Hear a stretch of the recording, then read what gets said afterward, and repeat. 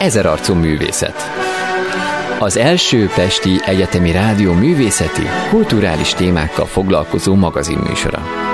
A mikrofonnál Rácz Anna várja Önöket. Lemossuk a lélekről a mindennapok porát.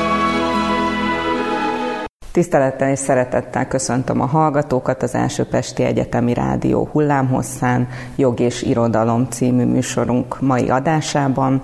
Arra vállalkozunk vendégemmel, hogy a közigazgatási jog irodalomban megjelenő nyomait kutassuk. Köszöntöm dr. Fazekas Jánost, az ELTE Állam- és Jogtudományi Kar egyetemi docensét, aki közigazgatási jogot oktat, és köszönöm szépen, hogy elfogadtad a meghívást. Én köszönöm a lehetőséget.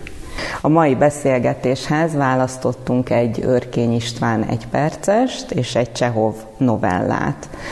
Közben érdekes dolog történt, hogy egy színházi aktualitása is lett a beszélgetésünknek, ugyanis 700. alkalommal játszotta az Örkény Színház ebben a hónapban az Azt meséld el Pista című örkényestjét. Radnóti Zsuzsa, az író özvegye és a hagyatékának a gondozója az est végén átadott egy eredeti kézzel írt egypercest Mácsai Pálnak, amiben még Örkény István javításai is megtalálhatóak voltak. Most velünk is itt lesz egy rövid ideig Örkény István, ugyanis az ő felolvasásában hallgatjuk meg az egyperces novellát, amelynek a címe Tudnivalók, közlekedési korlátozások a február 1-i eseményekkel kapcsolatban. Utána pedig beszélgetünk ennek a közigazgatási joggal való kapcsolatáról. Tudnivalók, közlekedési korlátozások a február 1-i eseményekkel kapcsolatban. Mint ismeretes, holnap után, február 1-én, egy keddi napon, délután 3:46-kor vége lesz a világnak. Mindjárt utána az utolsó ítélet következik. A fővárosi tanács illetékes ügyosztálya felkéri a lakosságot, hogy kerülje a pánikot. Másfelől viszont türelmetlenkedni is fölösleges, mert kivétel nélkül mindenki sorra kerül. Nagyobb méretű közlekedési korlátozásokra nem lesz szükség, de az alagutat az esetleges beomlás veszélye miatt délután 3-kor lezárják. Ettől kezdve a 4-es, 5-ös és 56-os autóbusz a Lánchíd helyett az Erzsébet hídon közlekedik. A vasutak, hajók, autóbuszok menetrendszerűen járnak, sőt, a Vigadó térről egy sétahajó különjárat is indul, mely elegendő számú jelentkező esetén fellobogózott ravatalként úszik lefelé a Vaskapu festői vidéke és a Fekete-tenger felé. Mindazokkal, akik életük meghosszabbítását akarják kérvényezni, már is közöljük, hogy kívánságuk nem teljesíthető. Még terhes anyák és újszülöttek sem képeznek kivételt, pedig néhányan jogosan panaszkodnak amiatt, hogy épp holnap után 3:46-kor jönnek a világra, és ennek folytán roppant rövid életűek lesznek. Másfelől viszont különleges szerencse éri mindazokat, akik ebben az időpontban amúgy is elhaláloztak volna. Ezek most jót röhögnek a markukba. János, először azt mondd el nekünk, légy szíves, hogy miért éppen ezt az egypercest választottad a mai adás egyik témájaként. Nehéz volt választani, mert az egyperces novellák azok ugye az abszurd, vagy inkább a groteszk humornak talán a csúcsai a magyar irodalomban, ezt szokás mondani, és ez valószínűleg igaz is, és a közigazgatással kapcsolatban ezt a fajta abszurditást, meg ezt a groteszkséget, ezt sokszor szokták felhozni, hogy a közigazgatásnak a működése az egy nehezen kiszámítható dolog, és csomó ilyen abszurd és groteszk vonása van, és ez alapján igazából nagyon sok egyperces novellát lehetett volna valahogy így kapcsolatba hozni a közigazgatással. Ami emellett szólt, az egyrészt az, hogy amikor én kamaszkoromban sok Örkényt olvastam, ez volt az egyik kedvencem, bár akkor még nagyon nem érdeklődtem a közigazgatás vagy a közigazgatási jog iránt, az azért később jött. Másrészt pedig ebben vannak eléggé egyértelmű utalások, tehát eleve a fővárosi tanács illetékes ügyosztálya felkéri a lakosságot. Most eltekintve attól, hogy ma már nincsen egy fővárosi tanács, hanem fővárosi önkormányzat van, és talán a lakosság, mint fordulat is talán ritkábban használatos a közbeszédben, mint mondjuk volt az mondjuk a 60-as vagy 70-es években. De ami miatt ezt én nagyon, nagyon jellemzőnek éreztem ezt az egypercest, és érzem még most is, hogy tulajdonképpen amit leír, az pont azért humoros, mert egyébként így működik a közigazgatás, sőt így kell, hogy működjön a közigazgatás, mert ugye ebben az egyperces novellában azt látjuk, hogy közeledik egy esemény, ami nem is csak, hogy közérdeklődésre tart számot, hanem sokakat érint, mondjuk ezt így udvariasan, ez az úgynevezett világvége, és akkor a közigazgatás azt csinálja, ami a dolga, hogy felhívja a figyelmet arra, hogy ez be fog következni, és hogy ebből közlekedési korlátozások ugyan nem lesznek, de lezárják az alagutat, bizonyos buszoknak, tömegközlekedési eszközöknek a menetrendje, útvonala megváltozik, nem kell pánikolni, mindenkire sor fog kerülni, tehát hogy tulajdonképpen menni fog az élet tovább, csak éppen egyszer csak véget ér mindannyiunk számára. Tehát hogy az a vicces ebben szerintem, hogy pont azt írja le, amit a közigazgatásnak csinálnia kell, hogy felhívja a figyelmet bizonyos eseményekre, és nagyjából eligazítja az embereket, hogy mit kell csinálni, vagy éppen mit nem lehet csinálni. És az adja szerintem a humorosságát és az abszurditását ennek a novellának, ami ugye mindig a humornak a forrása, a váratlanság, hogy ez az egyébként teljesen rutinszerű működési mód, amit a novella leír. Ugye a fordulatok is ilyenek, hogy korlátozásokra nem lesz szükség, lezárják, sem képeznek kivételt. Tehát ugye ez a közigazgatásnak a nyelve, pontosan. Ez egy teljesen abszurd keretbe illeszkedik, hogy igazából ezek a fordulatok mondjuk reális eseményekhez szoktak kapcsolódni, mondjuk mostanában Magyarországon a járvánnyal kapcsolatban. Igen, nem is kell messzire mennünk, hogy igen, kicsit ez is adta az ötletet, hogy ma így működik a közigazgatás. Ez a funkciója, hogy a járvánnyal, mint rendkívüli jelenséggel kapcsolatban felhívja a figyelmet bizonyos dolgokra, és adjon magatartási szabályokat, és ezeket be is tartassa. És akkor ez a novella, ez egy fordulattal ezt az egészet behelyezi egy teljesen abszurd keretbe, hogy jön a világ vége. Ami hát ugye egy kataklizma, és a művészetben egy csomó helyen előfordul, a zenében a Dies Irae és hasonló különböző requiemekben, de hát ezt így is fel lehet fogni, hogy ez tulajdonképpen egy adminisztratív cselekmény. Tehát, hogy jön a világ vége, az olyan majdnem, mint egy járvány, vagy mint a gyereknap, vagy mint az anyák napja, vagy mint az évvége, vagy az éve. Igen, ebből pontosan dolgok következnek. Ki kell találni, hogy mi legyen a 4-es meg az 5-ös busszal, mi legyen az alagúttal, mi legyen a terhes anyákkal, mi legyen azokkal az újszülöttekkel, akik pont akkor születnének meg, és ez mondjuk esetleg fáj nekik, hogy élni fognak egy másodpercet. Tehát, hogy egy ilyen teljesen abszurd keretbe helyezi be, mintha egyébként az, hogy világvége van, vagy lesz, az csak egy a csomó esemény közül, ami a közigazgatásnak feladatot ad, és akkor a végén, mint hogyha már Örkény nem bírná fenntartani ezt a teljesen abszurd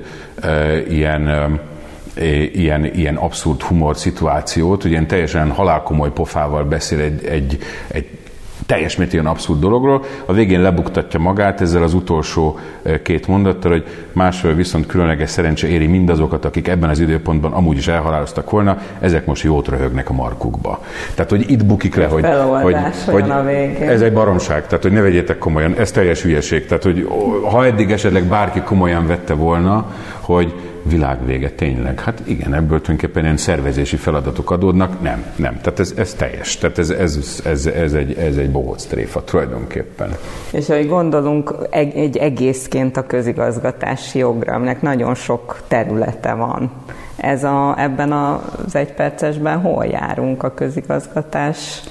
Mely szakágaiban, vagy milyen területeket érint ez?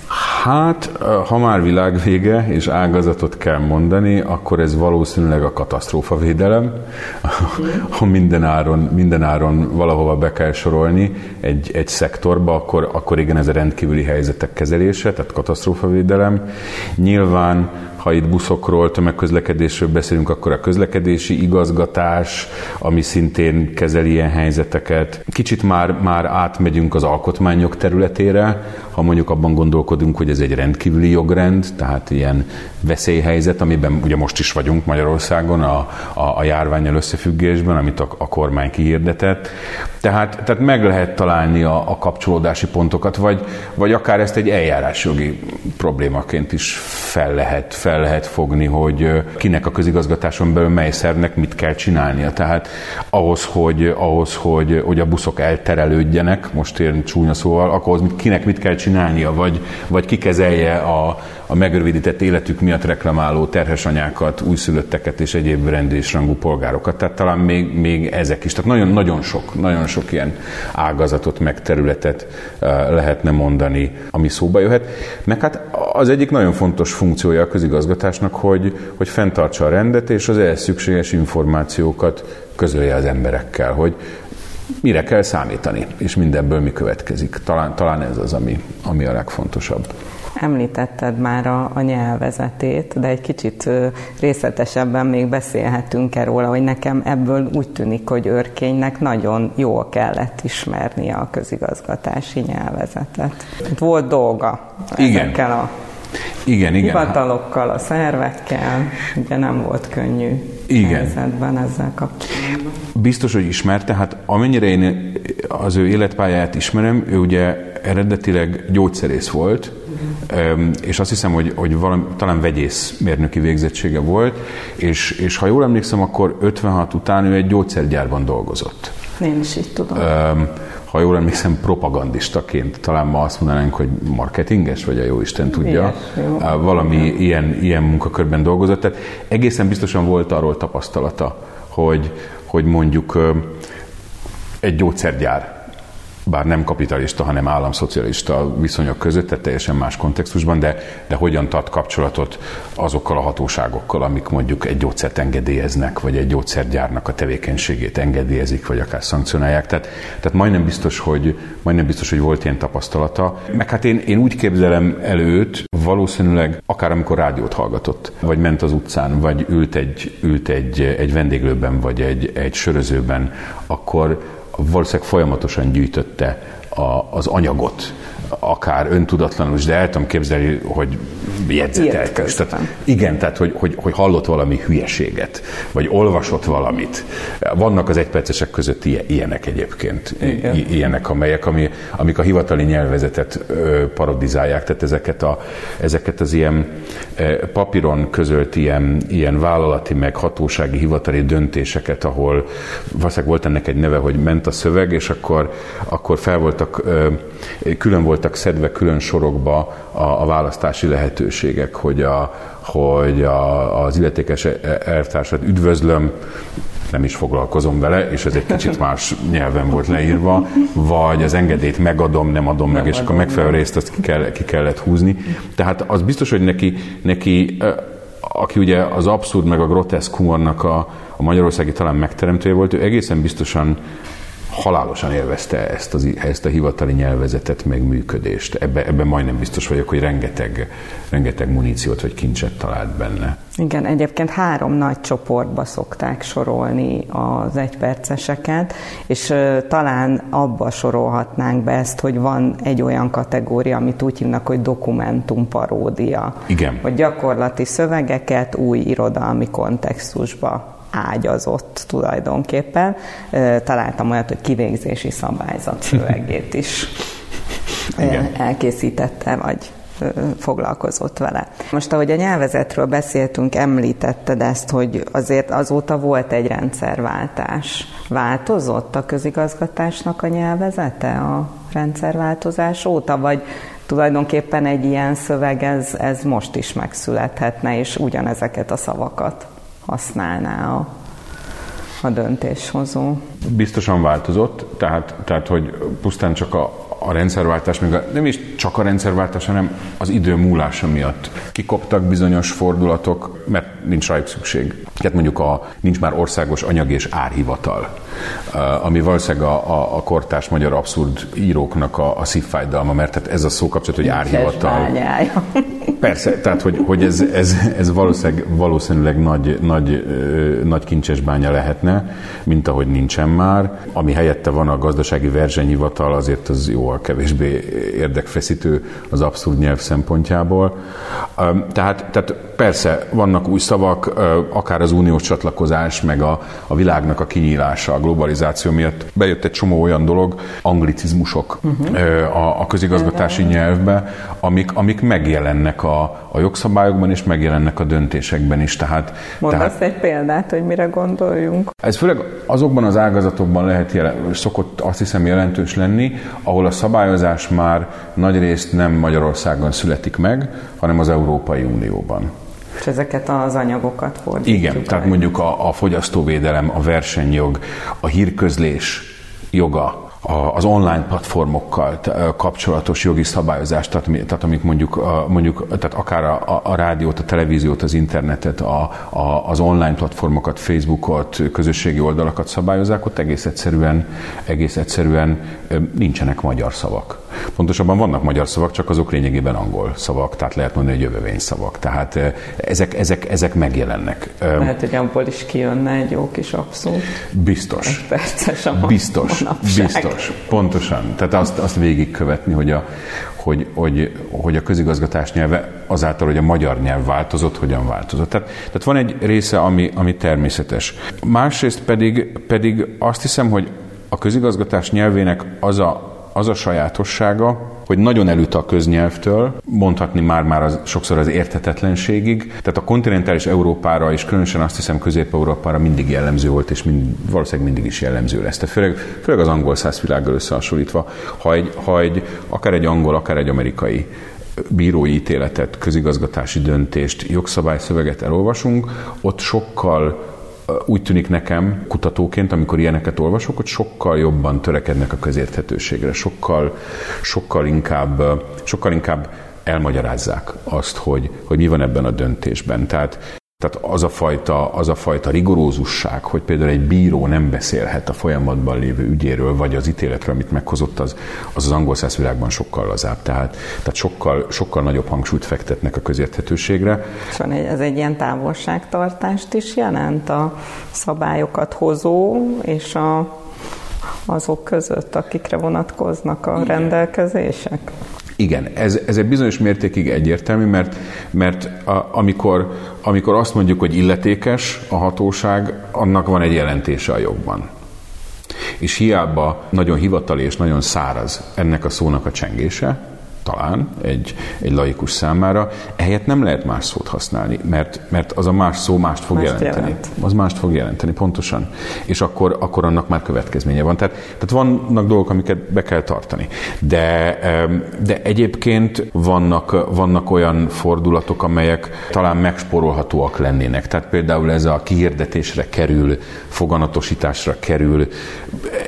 Ezek jó, nyilván ez stilisztika, ez ízlés kérdése, de ezeknél én azt gondolom, hogy lehetne mást is használni, hogy egy kicsit életszerűbb legyen, ne legyen ennyire elidegenítő hatású. Kicsit emberközeli.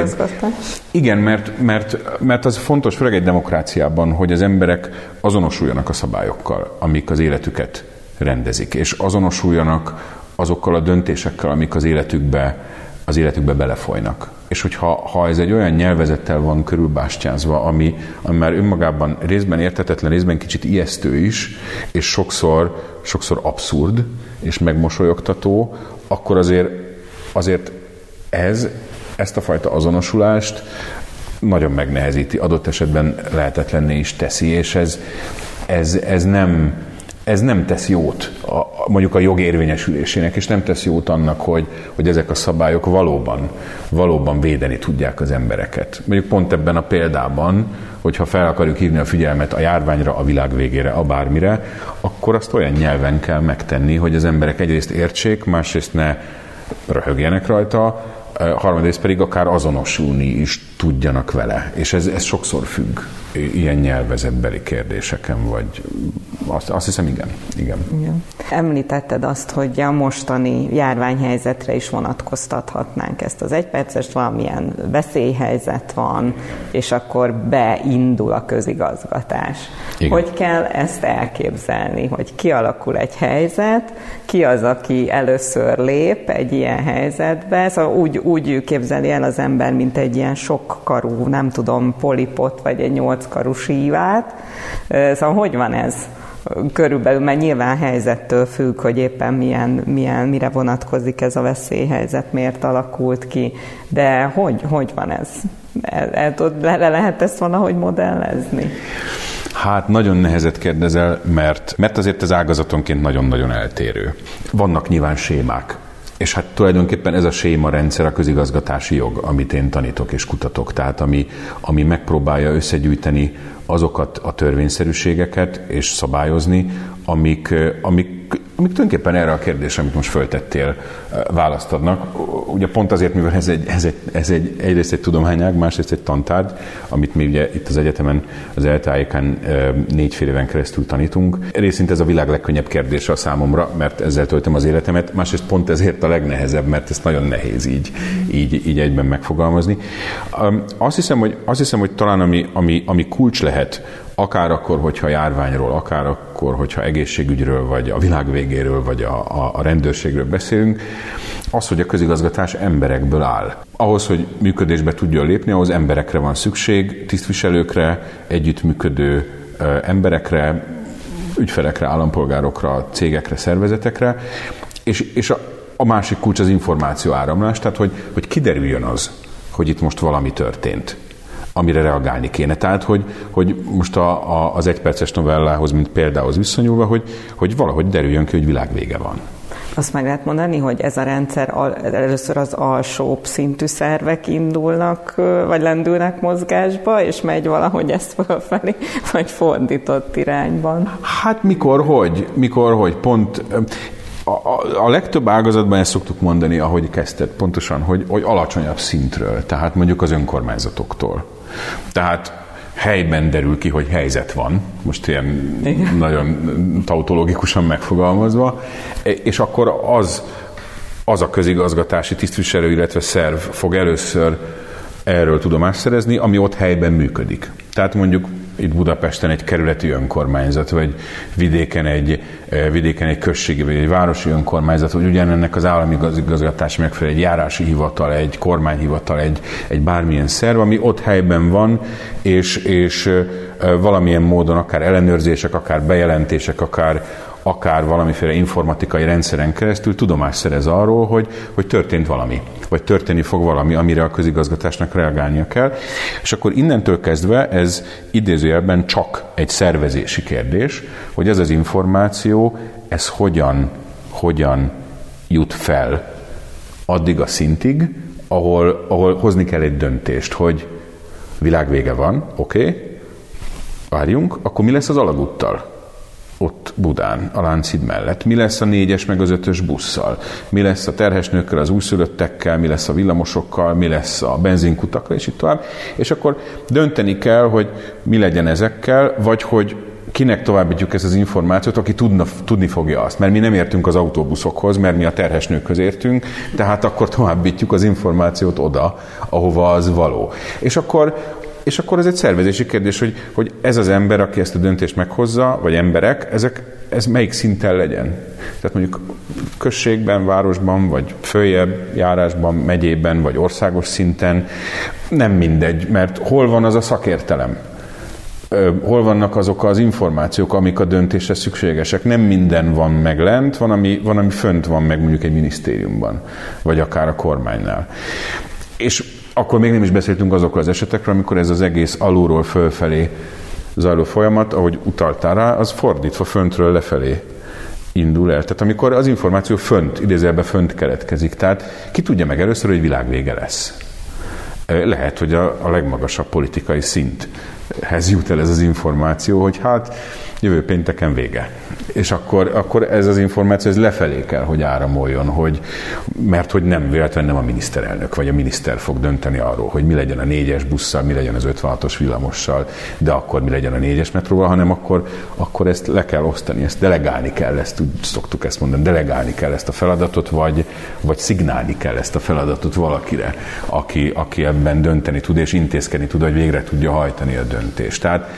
Tehát pont ez a nehéz a közigazgatási jogban, hogy nagyon hamar elfogynak azok a szabályok és törvényszerűségek, amik minden ágazatra igazak. Van néhány ilyen, annak ellenére néhány, hogy ez lényegében kitölt majd, hogy nem 4 fél évet az egyetemi képzésben, a jogászképzésben, de aztán jönnek azok, hogy nagyon máshogy kell kezelni egy vörösiszap katasztrófát, egy járványhelyzetet, máshogy kell a járványra reagálni az általános iskolákban, meg a kórházakban, meg a tömegközlekedésben, meg az egyetemen, meg a rádiókban. Tehát, hogy ezt mind le kell bontani ilyen külön esetkörökre, ilyen ágazatokra. Talán nem árulunk el titkot a hallgatóknak, hogyha elmondjuk, hogy te dolgoztál minisztériumban. Igen. Ismered azért a közigazgatás különböző szegmenseit. Voltál bármikor ilyen helyzetnek a közelében? Hogy valami veszélyhelyzet, vagy ehhez hasonlítható dologban, döntések közelében részt vettél valamilyen szabályozás kiadásában? Azt hiszem, hogy így kifejezetten közelről nem. Én abban a kényelmes helyzetben voltam, hogy én egy fogalmazó voltam, aztán tanácsos az igazságügyi minisztériumban, nagyon régen, évekkel ezelőtt, tehát nem voltam vezető. Nem, ha úgy tetszik, nem kellett döntéseket hoznom, hanem ez a főnökeimnek volt az édes terhe, hogy döntéseket hozzanak. Tehát én lényegében jogszabályszövegeket kisebb részben írtam, nagyobb részben véleményeztem, és ezek így utólag visszatekintve eléggé békés évek voltak, olyan szempontból, hogy biztos, hogy volt előttem mondjuk katasztrófavédelmi jogszabálytervezete, vagy tűzvédelmi jogszabálytervezete, vagy rendőrségi tárgyú jogszabálytervezete, amit meghatározott szempontok szerint véleményeznem kellett, de ezek ugye absztrakt jogszabályszövegek voltak, amik nem konkrét eseteket rendeztek, hanem általános, ahogy mondani szoktuk itt közjogászok, normatív szabályokat állapítottak meg, arra nézve, hogy ha majd ilyen helyzetek lesznek, akkor mit kell csinálni, vagy mik nagyjából azok a jogi keretek, amik között ilyenfajta szituációkat kezelni kell. Tehát a minisztériumi munka ilyen szempontból legalábbis az a fajta kodifikációs munka, amit én végeztem, az nagyon békés volt, nem kellett. Szerencsés idők voltak. Nem is az, biztos voltak meleg helyzetek, csak nem én voltam ott, nem mi voltunk ott, hanem a végrehajtó apparátus. Mi idézőjelben csak a jogszabályokat farigcsáltuk, amik alapján ők dolgoztak. Ami az én pályámon inkább ilyen helyzet volt, az talán a kisajátítási terület, amikor közigazgatási hivatalban dolgoztam, és kisajátítási ügyintéző voltam. Ott inkább voltak ilyen éles helyzetek, nem is katasztrófa helyzetek, hanem ott tényleg konkrétan emberi sorsokról kellett dönteni kisajátítási ügyekben, az inkább hasonlított, ha nem is a veszélyhelyzetre, mert azért ezek is rutinszerű ügyek voltak, csak ott nagyon nagy volt a tét hogy kisajátítja a magyar állam valakinek az ingatlanát, az inkább hasonlított erre. És ezzel kapcsolatban ugye beszélgettünk arról, hogy egy érdekes nemzetközi irodalmi párhuzamot tudnánk vonni Örkény egypercesével. Említetted a Galaxis úti kalauz stopposoknak című könyvet. Én nem olvastam, de te nagyon jól ismered. Elmondanád a hallgatóknak, hogy milyen párhuzamot találtál? Igen. Ez nekem egy gyerekkori, vagy inkább talán kamaszkori kedvenc, vagy egyik kedves olvasmányom, majdnem, hogy kedvenc olvasmányom, az Douglas Adams Galaxis úti kalauz stopposoknak című regénye. Akkor ez egy sci-fi, ugye? Igen. Pontosan, igen. Ez egy science fiction regény. Film is készült belőle, azt hiszem, mint oly sok science fiction regényből. Nem az a fajta sci-fi, ami az űrhajós lövöldözős, hanem annál elvontabb. Én azt is szeretem, azt a vonulatot is nagyon szeretem, az űrhajós lövöldözőset. Ez egy kicsit úgy is mondom, elborultabb. Tehát, hogy a humora szerintem sok szempontból párhuzamba állítható az örkényi humorral. Tehát, hogy amikor valaki fapofával mond egy teljesen abszurd poén. Tehát ez a könyv ezzel az élménnyel ajándékozza meg az embert, akinek ehhez van füle, vagy akit ez nem irritál, az szerintem nagyon jól szórakozik ezen. Tehát van egy rajongótábor ennek a könyvnek, nem csak Magyarországon, hanem máshol. És van egy rész benne, ami szerintem kifejezetten párhuzamba állítható ezzel az imént hallott örkény egypercessel, és szerintem a következtetések vagy tanulságok is nagyon, nagyon hasonlóak lehetnek. És ott mi történik? Ott mi ez a veszélyhelyzet? Ez a veszélyhelyzet az is tulajdonképpen egy világ vége. Egyébként. Nem tudom, hogy lehet, hogy érdemesebb, hogyha felolvasom ezt a részt. Tégy úgy. És akkor ki is derül, hogy itt miről van szó. Ez a könyv elejéről egy rövid részlet. Hirtelen csönd szállta meg a földet. Ez talán még a zajnál is rosszabb volt. Kis ideig nem történt semmi. Az égen, valamennyi földi nemzet fölött óriási, mozdulatlan hajók függtek. A természet megcsúfolása. Ott függtek mozdulatlanul, hatalmasan, súlyosan, rezzenetlenül az égen. Többen már attól sokkot kaptak, hogy megpróbálták felfogni, amit látnak. A hajók kifejezetten úgy lógtak az égen, ahogy például a téglák sohasem. Még mindig nem történt semmi. Aztán egész halk sustorgás hallatszott, az egész világot betöltő halk sustorgás. A világ összes hifi készüléke, összes rádiója, televíziója, kazettás magnója, basszus hangszórók és a csipogók és a közepes hangsugárzók mind csöndesen bekapcsolták magukat.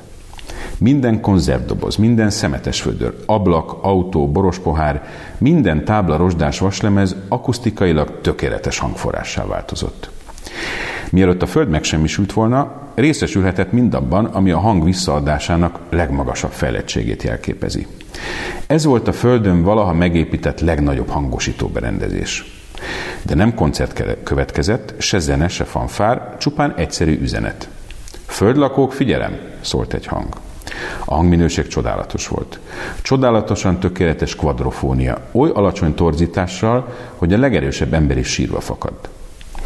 Itt prostatikus Vogon Jelc beszél, a galaktikus hiperűr tervezési tanácstól, folytatta a hang. Amint azt nyilván önök is tudják, a galaxis külső területeinek fejlesztését célzó tervek megkövetelik, hogy hiperűrbekötő utat építsünk az önök naprendszerén keresztül. Sajnálatos módon az önök bolygója egyike azoknak, amelyek szanálásra kerülnek. A folyamat 2 földi percnél valamivel kevesebbet vesz igénybe. Köszönöm a figyelmüket. A hangosító berendezés kikapcsolt. Döbbent, értetlen rettegés szállta meg a föld figyelő népét. Az iszonyat végig gördült az összeverődő csoportokon, mintha mágnest mozgatnának az asztalra szólt acélsörét alatt. Ismét kitört a pánik, a menekülési kényszer, de nem volt hová menekülni. Ennek láttán a vogonok ismét bekapcsolták a hangosító berendezést. Semmi értelme meglepődést tettetni. Valamennyi tervrajz és megsemmisítési utasítás 50 földi év óta megtekintető a helyi tervezőhivatalban, az Alpha Centaurin, úgyhogy bőven volt rá idejük, hogy hivatalos panaszt jelentsenek be. Semmi értelme, hogy ilyen későn kezdjék a felhajtást. A hangosító berendezés megint kikapcsolt. A visszhang lassan dübörgött keresztül a földeken. A hatalmas hajók sietség nélkül könnyedén elfordultak. Alsó részükön egy-egy zsilip tárult föl, sötéten ásító négyszög. Valakinek valahol eddig tartott, hogy üzembe helyezzen egy rádiót, kiválasszon egy hullámhozt, és üzenetet küldjön a vogonhajóknak, szót emelve a bolygó érdekében. Senki se hallotta, hogy mit mondanak, csak a válasz hallatszott a hangosító berendezésből. Mit akarnak azzal mondani, hogy sose voltak az Alpha Centaurin? Az Isten szerelmére emberiség, hiszen csak 4 fényévre van. Sajnálom, de ha magukat ennyire sem érdeklik a helyi ügyek, az igazán a maguk baja. Megsemmisítő sugárzást bekapcsolni. A zsilipeken keresztül fény özönlött a földre. Nem is tudom, szólt a hangosító berendezés. Rohadt egy apatikus bolygó, nem kár érte. És kikapcsolt. Szörnyű, hátborzongató csend támadt. Szörnyű, hátborzongató zaj támadt. Szörnyű, hátborzongató csend támadt. A Vogon építész flotta elsuhant a csillagos tintakék űrbe. És itt a vége az idézetnek. Hát volt ebben minden tervezési tanács, információk kifüggesztése a hivatalban, a helyi ügyek, amit emlékszem, hogy közigazgatási jogi vizsgára nagyon kellett tudni, pontosan, hogy mik azok a helyi ügyek. Igen. Hát ez kicsit bővebb, tehát jobban ki van fejtve, nem annyira sűrített, nem annyira rövid, és több az utalás. De hát igazából itt is ez a lényeg, hogy történik valami, megint csak a világ vége, csak ez nem egy ilyen elvont, a semmiből jövő dolog, hanem, és itt a párhuzam az én annak idején végzett kisajátítási munkámmal, hogy ez egy kisajátítási ügy tulajdonképpen. Azok a kisajátítási ügyek így történnek, hogy kijelölik a nyomvonalát az autópályának, nekem mindig ez szokott a klasszikus példám lenni, mert ez volt akkor a klasszikus példa, igen, amikor mi ezeket az ügyeket intéztük, és útban kiderül, van a telek. Pontosan, útban van a telek. Az a különbség, hogy ez egy bolygóközi elterelő út, és nem egy telek van útban, hanem a Föld nevű bolygó van útban. És ugye az a zseniális, mint hogyha csak Douglas Adams közigazgatási eljárásjogot is tanult volna, hogy hát egy kulcskérdés az ügyfelek értesítése. Az eljárás megindításáról, igen, és a tervekről, hogy tudják, hogy mi fog velük történni, hogy mik azok az új szabályok, tervek, amikhez az életüket igazítani kell, és hát tessék, hát ki volt függesztve, ugye ez a közigazgatási eljárásokban hirdetményi kézbesítés, hirdetményi közlés, közhírrététel, ezek létező jogintézmények, ma is a magyar közigazgatási eljárási jogban, hogy tessék, hát ki volt rakva 50 éven keresztül, meg lehetett volna nézni a terveket. Hát igen, lehetett volna panaszt benyújtani, szólni, hogy ne így, ne ezen a nyomvonalon, útba vagyunk, mi szeretnénk maradni, ilyesmi. Hát 50 évig kint volt az Alfa Centauron, itt van egy köpésre, 4 fényévre, az nem kifogás, hogy messze van, hát 4 fényév, hát mi miért az? Nem tetszett megnézni? Pontosan, és itt is ez adja az abszurditását, a humorát, mint Örkénynél, hogy egy teljesen standard. Ez egy valid történet tulajdonképpen. Igen, tehát hogy ilyenek vannak, hogy ügyfelek azt mondják, hogy bocsánat, nekem ez így nem jó, és azt mondja neki a hatóság, hogy de hát kitetszett szaladni, kitetszett futni az ügyén a fellebbezési határidőből, meg az eljárási perindítási határidőből, hát kim volt 50 évig, vagy 3 napig, vagy 15 napig, hát akkor kellett volna szólni, hát letelt a határidő, bocsánat, nem tudunk mit csinálni. Tehát, hogy igen, ez egy rutin történet, és az egész bele van helyezve egy ilyen teljesen abszurd keretbe, hogy ezt ugye a vogonok mondják, akik a földön kívüliek, tehát az emberi fajtól különböző faj, akik maguk is egyébként bürokraták, tehát hogy tetszik, közigazgatási tisztviselők. Ők működtetik, igen, bolygóközi keretek között, meg hát, hogy itt megint csak a Földnek a megsemmisítéséről van szó, és hát itt nincs bennük gyűlölet, nem azért jönnek, hogy itt gyarmatosítsák a Földet. Nagyon tárgyilagosak. Teljesen, hát ők nincs benne, de hát ők mondhatnák, hogy de hát mi csak a munkánkat végezzük. Hát ki van jelölve a nyomvonal. De mindent megtettünk, ami ilyenkor szokásos. Hát nem mi tehetünk arról, hogy nem tetszettek elolvasni a hirdetményt az Alfa Centaurin. Tehát, hogy szerintem ez az, ami végtelen vicces ebben, hogy teljesen ellentmondásos. Igen, ez egy nagyon érdekes párhuzam volt, úgyhogy köszönöm szépen, hogy ezt idehoztad. És akkor ugye azt mondtuk, hogy még egy picit beszélünk egy Csehov novelláról is ennek kapcsán, és a Csinovnyik halála című novellát szeretnénk hozni. Ugye nagyon röviden annyi történik, hogy egy szerencsétlen színházi tüsszentés áll a középpontban, egy hagyatéki végrehajtó a színházban letüsszent egy előtte ülő államtanácsost, és a bocsánat kérésével elkezdi üldözni, 3-szor megpróbálja a bocsánatát elnyerni, de mindig úgy érzi, hogy hát nem annyira őszinte a másik fél, és ugye el is hangzik a műben, hogy hát ez az ember, ez nem a főnököm, egy másik hivatalban szolgál, de hát azért mégiscsak kínos. Szóval az egészben az érződik, hogy a közigazgatásban van egy olyan nagyon szigorú, hierarchikus rendszer. Mit érdemes erről elmondani? Szerinted mit mond ez a novella neked a közigazgatásról?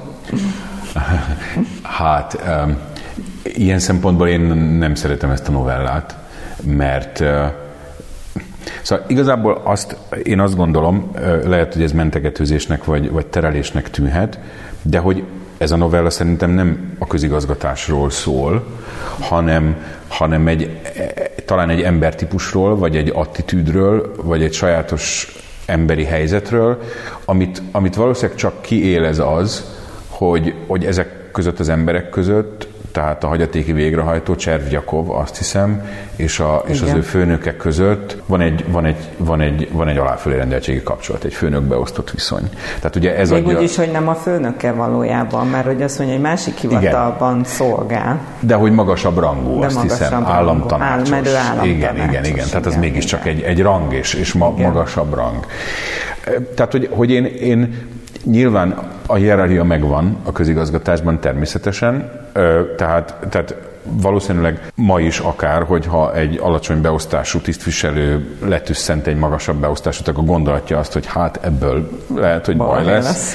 De hát az az igazság, hogy ez akár a magánszférában is történhet, tehát egy magáncégben is lehet nagyon-nagyon komoly hierarchia, ahol lehet ilyen probléma. Tehát én azt gondolom, hogy igazából, meg ez az egész, tehát az a csinovnyik, mint szó, mondjuk a magyar köznyelvben, az egy rendkívül pejoratív. Abszolút, pontosan.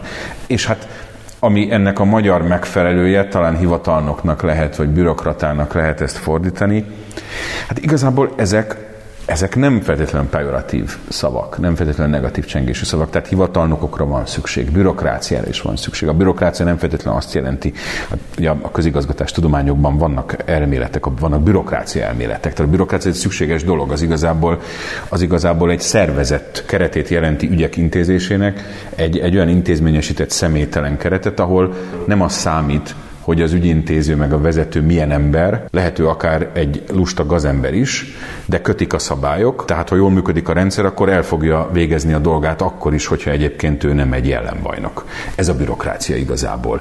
Ennek a rosszul működő verziója az, amit a köznyelven bürokráciának hívunk, hogy lassú, hogy nehézkes, igen, hogy csak negatív hogy papíron kell mindent hozzá. 5 példányba és 2 tanúval, és ha nem ott van a pecsét, akkor már nem lesz baj van. Igen. Ilyen egyébként nem csak a közigazgatásban van, magáncégek is tudnak ilyet. Tehát, hogy én azért... Mi is átéltünk ilyet nemrégiben.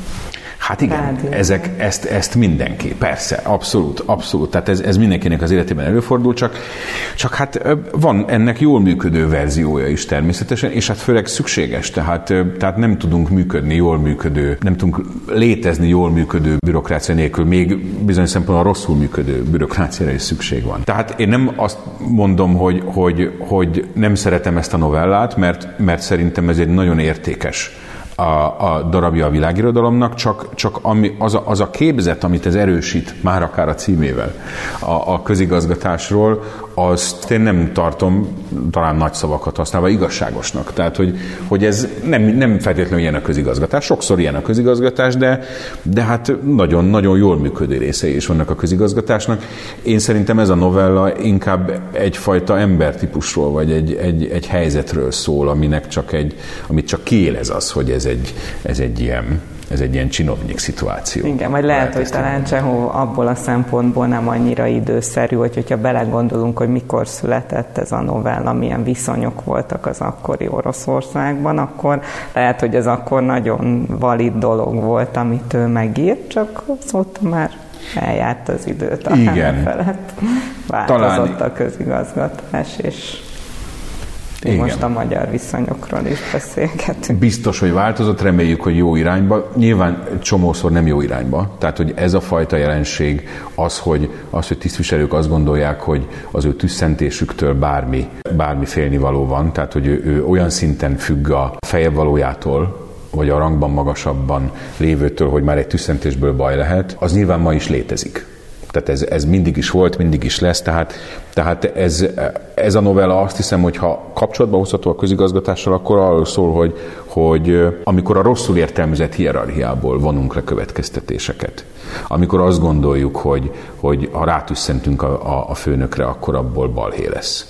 És ugye a novellának ez is egy ilyen már ilyen kínos vonulata, hogy az államtanácsos, a vezető is azt mondja, hogy hagyjál már, semmi baj, hát nem értem, miről van szó, ki vagy te, ki tüsszentett le kit? Tehát, hogy ő maga is úgy áll hozzá, hogy nem történt semmi, hát miről van szó egyáltalán? Tehát, hogy valójában ez az egész történet Cservgyakovnak a fejében. Igen, zajlik. Aki aztán hazamegy és meghal. Igen, ezt nem mondtam el az elején, hogy ez történik a végén. Igen, tehát ő ebbe lényegében belehal, ebbe a stresszbe. Végezetül azt szeretném tőled kérdezni, hogy szoktál-e, vagy megfordult-e már a fejedben az, hogy irodalmi műveket hív segítségül, amikor közigazgatási jogot tanítasz? El tudod ezt egyáltalán képzelni? Szerinted hasznos lehet ez az oktatás során? Volt már, nem tudom, hogy mennyire számít irodalmi műnek, talán egy kicsit igen, tévésorozat, a Yes Minister, meg Yes Prime Minister, igenis miniszter úr, igenis miniszterelnök úr című, ezek angol BBC tévésorozatok. Egyébként könyvben is kiadták, tehát ilyen szempontból irodalmi műnek is tekinthető. Ezt én sokszor szoktam példának hozni, amikor mondjuk minisztériumi, közigazgatási belső működésről beszélek, vagy azt próbálom tanítani. Talán volt is olyan órám, ahol egy jelenetet is játszottam belőle, valahogy sikerült megszerezni, és kivetítettem, illetve Gajdusek György, aki egy nagyon jeles magyar közigazgatás szociológus és politológus, aki közigazgatással foglalkozik. Ő, ha jól tudom, egy egyetemen ebből a sorozatból egy kurzust is tartott, ahol gondolom időről, nem tudom a részleteket sajnos, jó lett volna felvenni ezt a kurzust, néztek részeket és megbeszélték. Tehát abszolút lehet ennek helye. Pont az igenis miniszter úr, igenis miniszterelnök úr az általam egyébként nagyon szeretett angol abszurd humornak az eszközeivel mutatja meg, hogy mennyire abszurd tud lenni mondjuk a minisztériumi működés, egy politikus, miniszter és köztisztviselő viszony. És amellett, hogy vicces, nagyon sok minden kiderül róla. Tehát amikor én arról beszélek, hogy a miniszter, amikor vezeti az ő minisztériumát, elsődleges feladata, egyik első érdeke az, hogy információt szerezzen arról, hogy mi történik a minisztériumában, hogy mind dolgoznak a tisztviselők, akkor mindig azt az epizódot szoktam példának felhozni, amikor a miniszter elkezd, miután valami furcsa dolgot olvas egy előterjesztésben, elindul a minisztériumban, a folyosókon, hogy megkeresse az ügyintézőt, az előadót, aki ezt leírta, hogy megkérdezze tőle, hogy miért ezt írta, mert a miniszter közvetlen beosztottjai nem tudnak erre válaszolni.